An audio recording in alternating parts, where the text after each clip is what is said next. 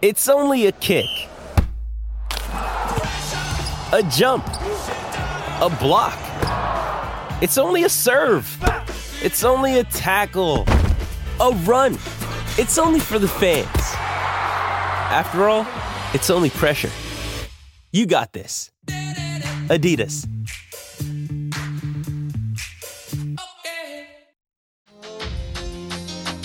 The Hawks started the pre-season practice round. That was down in Tassie against Collingwood. It was a high-scoring thriller. And then we had 8 games that followed that. So a lot to take in. The Hawthorn coach is Sam Mitchell. Sam, great to have you on the program. Yeah, thanks for having me, Jared. After your game, how much more footy did you take in? Yeah, it was hard not to watch as many games as I could, really. There was certainly the start of every game looked quite interesting. And then, a lot of them petered out and you get to a couple of plays and think, oh, that's got the queue in the rack now. What piqued your interest? Just the way different teams are playing, trying to get, aligned on, we play a couple of teams with new coaches, so really trying to figure out game styles and what the trends are and, how good they're going to be and what we need to do to knock them off and where they're going. Would you elaborate a little bit? What trends are you seeing? I think, having Nathan Buckley on the contrary is always helpful because he's picking up a few things that you can't see when you're not there. But I think the long kicking looks like it's coming into the game. Looks like there's a little bit more teams playing a little bit quicker, with that certain style, a little bit less kick mark across a lot of the games. So interesting to see which way the game goes. And I watched the Melbourne game with interest, and I heard you speaking earlier that they're the form team, and they look pretty sharp. What do you think the standard looks like? How high is it coming into the season? It's really. I don't know too much about the racing, but I did listen to. I think you said that it was Winks that didn't trial too well, you always have a concern as a coach that if you do okay, maybe there's been a Winks or two in your race, and you think you're going a little bit further up the front than you thought. But I watched a couple of the teams, and certainly some phases of play that were pretty strong across those top sides. And I mean, we got a first class touch of probably the forgotten team a little bit, Geelong, and they were far too sharp and strong for us the week before. So there's plenty of work to do for the Hawks. What did you think of Thursday night? What did you get out of it? I think there were some positives out of the game where, whether it be some individual players who just performed at a level that we really hoped for. I think some of our potency around being able to score without winning the centre bounce battle was pleasing. I think we really struggled when we lost centre bounces last year to get the ball back into our front half. So that was probably one of the more pleasing aspects. And other than our finishing around goal, I thought our inside 50 stuff was much improved than last year. So you scored 100 points, 14-16. There were obviously a lot of scoring shots in the game. It was 31-30. Did you like your potency up forward? Yeah, I thought we looked quite dangerous up forward. We obviously had to change a few things with Mitch Lewis going out of there. So we've changed, a couple of small aspects about our inside 50s and Jacob Gazitsky, despite, he's having 5 shots on goal every week and his goal kicking will get sorted out pretty quickly. So I think, if we're getting that sort of potency from a key forward, and then you got Fergus who had 5 shots on goal as well as set up another couple. So I think those tools are giving us a bit of a target. And then, Luke Bruce and Chad Wingard and Dylan Moore and Connor McDonald, those guys are giving us some good speed and energy in the front half on the ground. It was impossible not to be caught by Cameron McKenzie and just how he played. What did you make of your top draft picks game? I love watching the draftees when they play, and we had a couple the week before who were, wow, that's Patrick Dangerfield, and wow, that's Mark Blitzavs. And they played a little bit like that. They actually forgot they were good at football themselves. And Cam McKenzie, he's such a level-headed young lad. I don't think I've ever seen him excited or disappointed in anything that he's done. He's just very, very consistent in the way he goes about it. I don't think he would show any less effort if it was a game, a grand final, or if it was a practice game. He just continues to play in the same way with the same demeanour, which I'm sure at some stage I'm going to find quite frustrating because I want something out of him. But at the moment, he's just performing every time he's played well. So, really pleased with his performance so far. Is he ready for round one? I'm not sure yet. We're not into selection just yet. We obviously had a couple of guys missing or rested from that game, so it's going to be a squeeze. And I think every club will be in this position, but perhaps we haven't for a while, and that's having really good players who deserve a game not getting one. And there'll be a couple of unlucky lads in our squad in coming weeks. So is he emblematic, Sam, of how Hawthorn fans should be following the year, the fortunes of the young players who are coming in and the forecasting of what that might look like when the rise comes?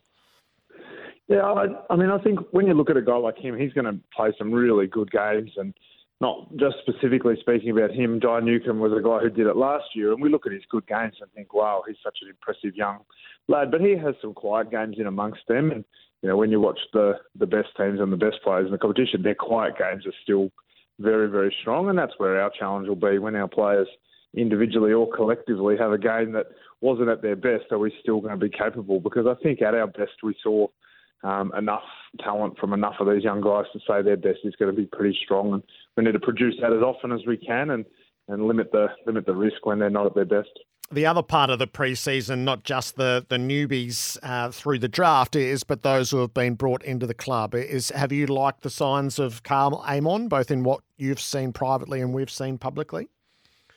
Yeah, Karl's been just fantastic. I think his influence over the group, he's one of those guys that across the pre-season we did a lot of leadership education and training standards, behaviours and all that. And he was never really the first name, but he was always in the top 5 in every category that we assess. So when you think about someone with the level of consistency, he's a great trainer, he's got a great work ethic, he's got really strong relationships. He helps with the coaches with game style and how we should go about different aspects of the game. So he's a really well-rounded young man, and we're really pleased that he's come on board. And he was really disappointed. I thought, he had a pretty strong game, started really well and did some really good things, and he was just so disappointed with his own performance. So he holds himself to such a high standard, which is really strong behaviour that our young players need to start looking up to as well over the journey. Sam, in the preparation for your second season, is there a difference? Can you notice a difference from this time last year when you were, whatever it is, 10, 12, 14 days away from having the team ready to go? Yeah, I think there's always a little bit of nervousness in the air around how we're going to go, and are we going to be okay, and have we organised the pre-season well, and are the players ready, and all these questions. And not to say they're not there now, but there's at least a little bit of evidence to say that we've been here before and that we can perform with this type of preparation. I think every club thinks they're in a better place this year than last year, I suppose, but I certainly feel like our coaches are much more aligned on what we're trying to do and what we're trying to coach into our players and get into them. And I think the players have got a great understanding now of what we're trying to do. And it doesn't mean we'll always get everything right, but at least we'll understand when we get something wrong that it is wrong, and we want to improve it for the next time, whereas it won't be quite as much education. So you are such an interesting case study in the choices that you've made and how you've articulated that as you're looking to build the next great group. How will you measure success along the way, Sam? Is it in the wins and losses? Is it more? Is it broader? Is it a broader contemplation than that? No, I think it's quite difficult in the position we're in to be objective. I think we could lose a lot of games by close margins and perform really well, or we could, play poorly and win a couple of games that perhaps we didn't deserve to. So it's interesting that, you always look at the ladder, and that's the easiest thing to look at. And I think for us, we'll be looking at win-loss, of course, the same way every club will, but we have a bit more of a subjective view about how our players are developing, how our game style's working, how our predictability to each other is functioning. And what we think the future can hold. So the good thing about us for this year is really every player on our list is on our long-term journey now, and they're all going to be fighting each other for games, and that competitiveness amongst the players will be something that we'd want to see. And I think it's membership day today, so our 80,000+ members, if they look from the stands and say that's a team that's putting in an enormous amount of effort, and then that'll make us all happy, I think. So in that, Sam, how do you keep the standards high? How do you find the elite standards whilst whilst developing on all those measures that you've described there? Well, the thing that we have is some really elite talent and some elite players. And so really a lot of it comes down to those guys. So watching the way James Sicily goes about it, watching the way Luke Bruce trains and reviews his games and things like that, those guys are in a rush. And I think the thing about our group is they are all in a rush. And so when we look to drive the standards, no one's saying, oh, hang on, I've only played a handful of games. The only people saying that is maybe the coaches or some of the fans. But really, as players, they're saying, no, I need to know how to get better straight away. So they're willing to push the standards as hard as they're capable. And they'll be, no matter how well we go this year, unless it's a premiership, I'm sure every other team, 17 of us, will finish disappointed at the end of the season that we weren't a little bit better.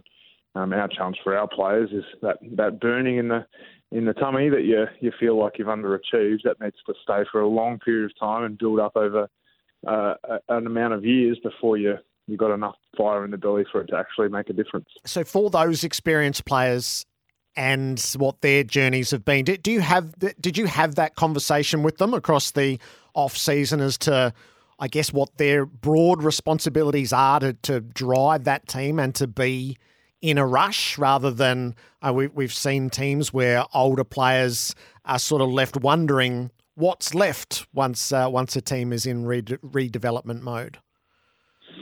No, I mean, I think possibly that may have been true a little bit last year with some players who, I was really honest with, and it was really difficult for them potentially to be better performers in that moment, but not for our future to not be getting games. But we don't really have any players like that now. I can't think of any decisions that we'll be making going into round one where we're going to have an option between youth and experience. We just play the player who's going to perform the best on this week, and that puts us in a little bit of a different position. I think of our players who are with us now, who are 27 or older.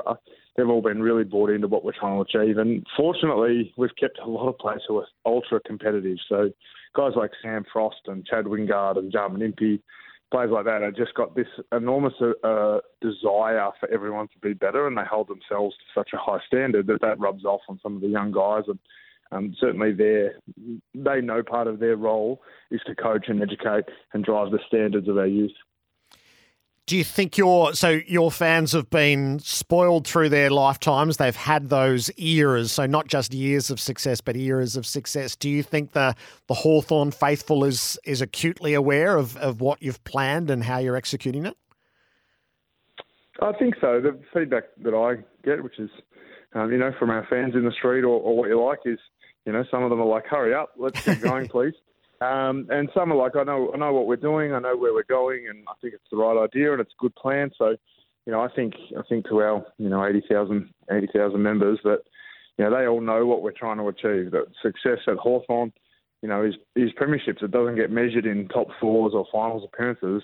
Hawthorn across its history is a premiership team. So that's what we're looking to get back towards. And unfortunately, with all the equalisation measures of the AFL, there's no easy path to that.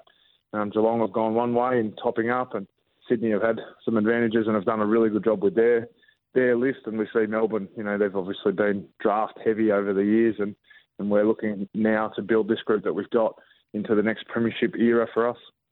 And for you personally, with part of that is you've been such a winner your whole career. Do you have to sort of so you're in a rush? Do you have to remind yourself to be patient along the way? I'm not an overly patient person in general, so I do find sometimes we have a player like Denver Granger Barras, and sometimes he'll give away a silly free kick, and I get frustrated. And then I remember he's 20 years old and he's a key position defender, and you think how many strong key position defenders are playing good footy at 20 years old, and there aren't any. So you always have to be a little bit patient, but not at the time, not when you're dealing with the players. We know that for them, if they think they've got time, then that's the worst possible trait that they can have. Players need to be in a rush, and I think there's a famous Hawthorn quote that it's later than you think, and that's the attitude that we take, famous John Kennedy quote. So we use that, and, it is later than we think for every player and for every coach and for every staff member that we have, trying to get to where we want to go as quickly as we can. We know we show some football that is capable of playing against the very best, but that's a little bit too spaced out for competing fully with what Melbourne did on the weekend, for example. And do you have the sense, Sam, as you get close to a season that it's about to become overwhelming and it sort of takes over every part of your thinking in your life?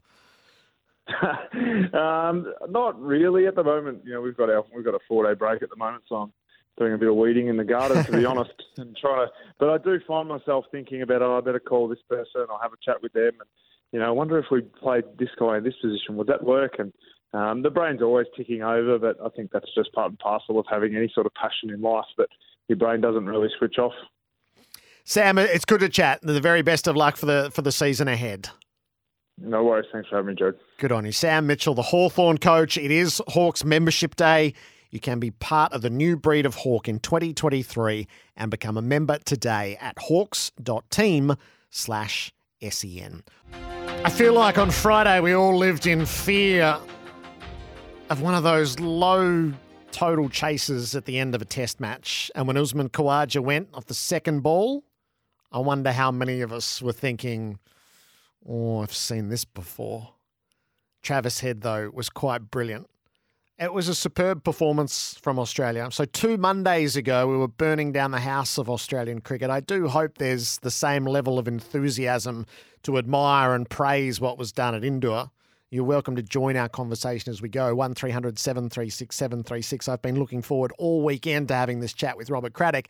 But before we get to what happened in cricket, we must acknowledge what transpired in Queensland yesterday. The new football team in the NRL is the Dolphins.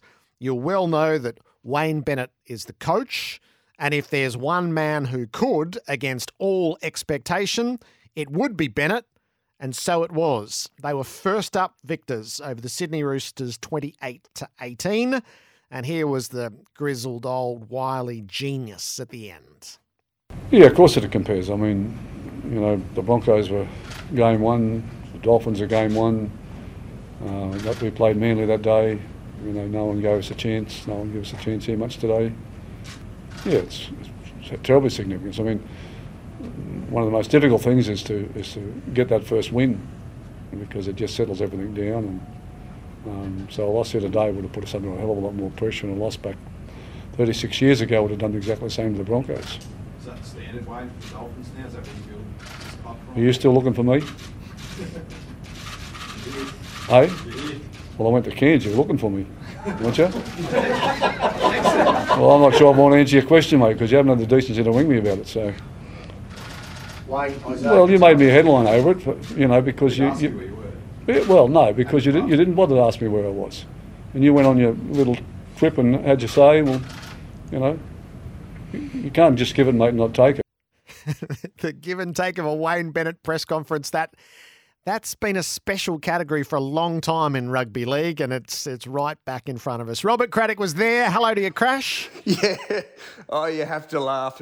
Wayne hasn't changed for 40 years, and that was Travis Mayne, my workmate, who's a terrific journalist, who, when Wayne Bennett didn't attend the North Queensland, one of their trial matches in North Queensland, he wrote the story. He did text Wayne and say, Wayne, where are you? I'm trying to find out. And Wayne didn't reply. But Jesse can be nailed, and they're always a bit of fun. He has a go at everyone. I remember once they were doing a story on the Broncos game plan, and I rang him up and said, "Can I just get you to talk through your game plan?" He goes, "What do you think, I'm an idiot or something?"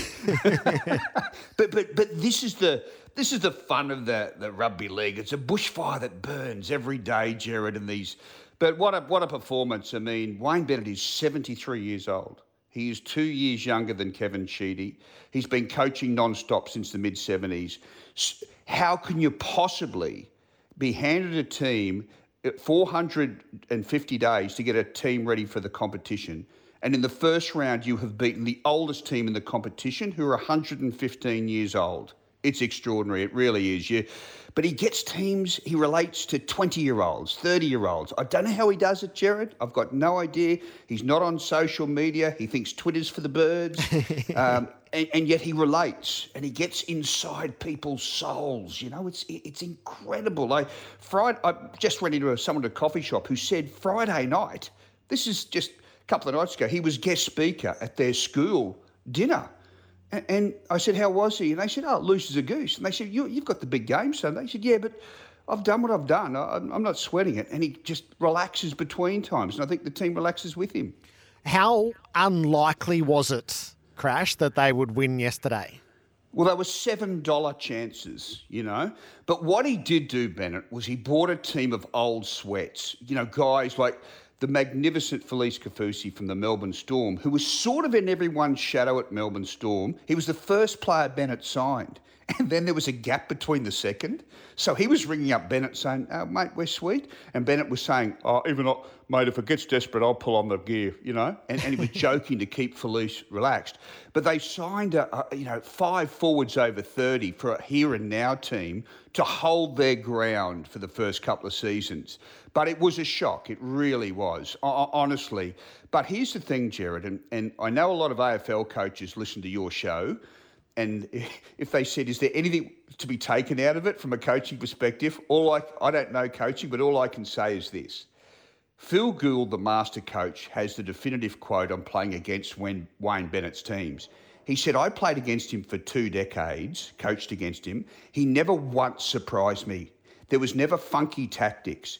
And he said, I knew exactly what I would get. They would be fit, they would defend well, and they would play for each other, and there'd be no trick shots. And he said, and yet for all that, even though I knew everything was coming, I only beat him 50% of the time. Yes. I just couldn't get around him. And Trent Robinson said the same thing yesterday from the Roosters. He said, not one thing that happened surprised me, but we just got overwhelmed by their effort and their commitment. And even when there was a blue, they jumped in and supported each other. It was, Jared, the whole shape of Queensland Rugby League changed last night because the Broncos, who have owned the territory since 1988, suddenly have a rival who are up in the saddle, and they want their fans, their sponsors. It's wonderful. It's Port Adelaide v the Crows. That's what it is. Yeah, there's nothing quite like the new team winning first up. It happens from time to time, and it was so I'd read enough and seen enough to think, okay, so new team, but they're going to get walloped here. And then the further it went, you go, oh no, this is happening. This is happening. Jared, when you played your recording of Bennett there, when he said he compared it to the Broncos game, for people who don't know, the Broncos flogged Manly, I think it was 42-8 in their first game in 1988 when Bennett was coaching the Broncos. And both games, yesterday's defeat of the Roosters, were similar mindsets, as in the new team motivated beyond belief. This was their grand final. They wanted to make a statement. And the highly ranked opponents coming into town, I'm not saying complacent, but I'm just saying not at the same motivational pitch. Yeah. Everyone had tipped them to win. They were $1.05 with the bookies, and they had nothing. They had no reason to hate that. It's not the local team. I mean, they hadn't know much about them, so they just weren't at the same level of desperation. It happened in 1988 with Manly. It happened yesterday with the Roosters. It's a study of the human psychology of sport, how you just float in. And it'd be fascinating to see how the Dolphins go this weekend at home against Canberra when they've got to get up again. Yep. But they're underway. And they've got an identity. And Wayne Bennett has been that for them from the start. All right, our cricket conversation, Crash. I've been so looking forward to this. The lines are open because I am curious. There's a bit of a social study. You were all happy to ring in and burn the house down, but now that you've seen Australia win in the manner that they did, I wonder if you're as vocal today. 1300 736 736, the open line for EFS, delivering simple freight solutions. So Australia was brilliant in indoor, Crash, and I think when it's all against you, so coming off bitter disappointments, the conditions contrived to further inflict pain and misery, that's when you learn the worth of a team. That's when you realise its character. There was nothing settled about the Australian setup after Delhi. Players in and players out. But something happened within that group which tells you about the leadership, the stoicism, and the true character of it. And they outplayed India from the very first ball of that test match. They did, and Jared, one of our greatest ever victories. I mean, let's go back to after the first over, when Australia had lost the toss. They were bowling. They'd won the previous 8 tosses. They lost that one. They were bowling. Pat Cummins wasn't there. And in the first over, they had 2 reviews against Rohit Sharma, which would have dismissed him and didn't take him. It was misery. Honestly, I felt at that point they were 20-1 chances to win the test, and they won it. And there were so many great threads out of it. But it just proved again to me the sadness of the fact that they snatched at it early and went there late and weren't prepared. And I remember Ian Healy said after the second test, in a typical heel sort of way, you know the thing that gets me? I reckon after this little break, we'll be ready to go now, after 2 tests down. And that's what it was. They had some lovely, quiet time together. They knew Ashwin and all his lines. They knew what Jadeja was bowling. And there is one simple statement that must be made about this test. When India overcook their spinning decks to the nth degree and make them complete nightmare lottery decks, that's when Australia is at their most dangerous. And if you're looking at footage of what's coming up in Ahmedabad on Thursday and you see a nightmare deck, have a little cheer for Australia, because that suits them, because anyone can get wickets. I don't say that dismissively, but it brings everyone into play. It's the in-between wickets that India crave, the one where their spinners have got a slight edge. But as Bharat Sundaresan has been saying to me for years, India's batsmen on savage turning decks do no better than a lot of other nations. If a ball turns and kicks, it turns, it kicks, whether you're Rohit Sharma or whether you're, a visitor. So, yeah, that brought the Aussies into play. Typically, the assessment of a pitch comes a couple of days later. I thought it was instructive that the ICC, who are not the most proactive sporting organisation in the world, they were gagging to get Chris Broad's quotes as the match referee out there and publicise their rating of poor. Yeah, they were. But you know what? I've got to say, and Jared, you know the sentence that's coming, don't you?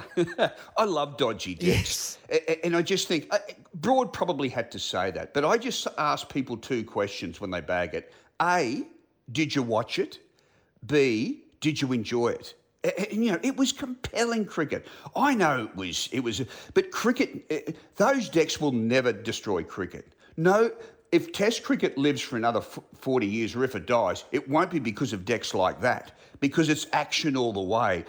I've never seen, I walked into our newsroom when Australia needed 75 on the last morning, and there was just people huddled around television sets, and there was a collective groan when Usman Khawaja went out. I mean, that's captivating cricket, It is, and as Steve Smith noted, every ball is an event in India and in that sort of test match. And it is better than...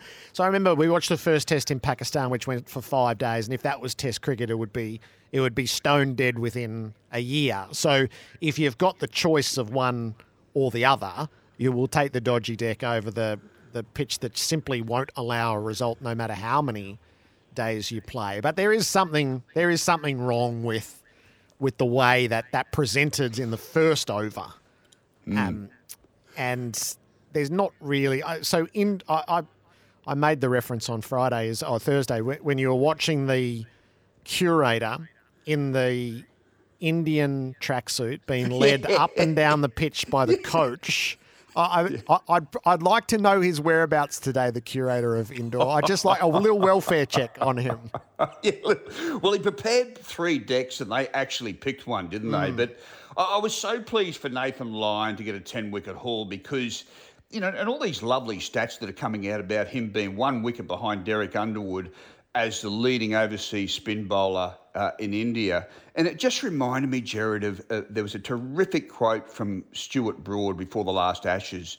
And he said, do you know what? He said, I'm sick and tired of us at team meetings saying, and then, of course, Nathan Lyon, Lino bowls what he bowls, No, he doesn't. He's better than that. And we underrate him every series, and he takes these 20 wickets at 29, and they make the difference. He said, we've got to start treating Lyon as an exquisitely good bowler, and I just feel that Rohit Sharma at the end of the test said that he feels he's the best overseas bowler he's faced in India, which I thought was terrific. But there's no doubt Lyon, he just slips under people's guards, hasn't he? And to come up to a stage now where he's about to play his 100th test in a row, wowee. I mean, that's extraordinary. Since he was dropped for Ashton Agar 10 years ago, I mean, that's a heck of a stat.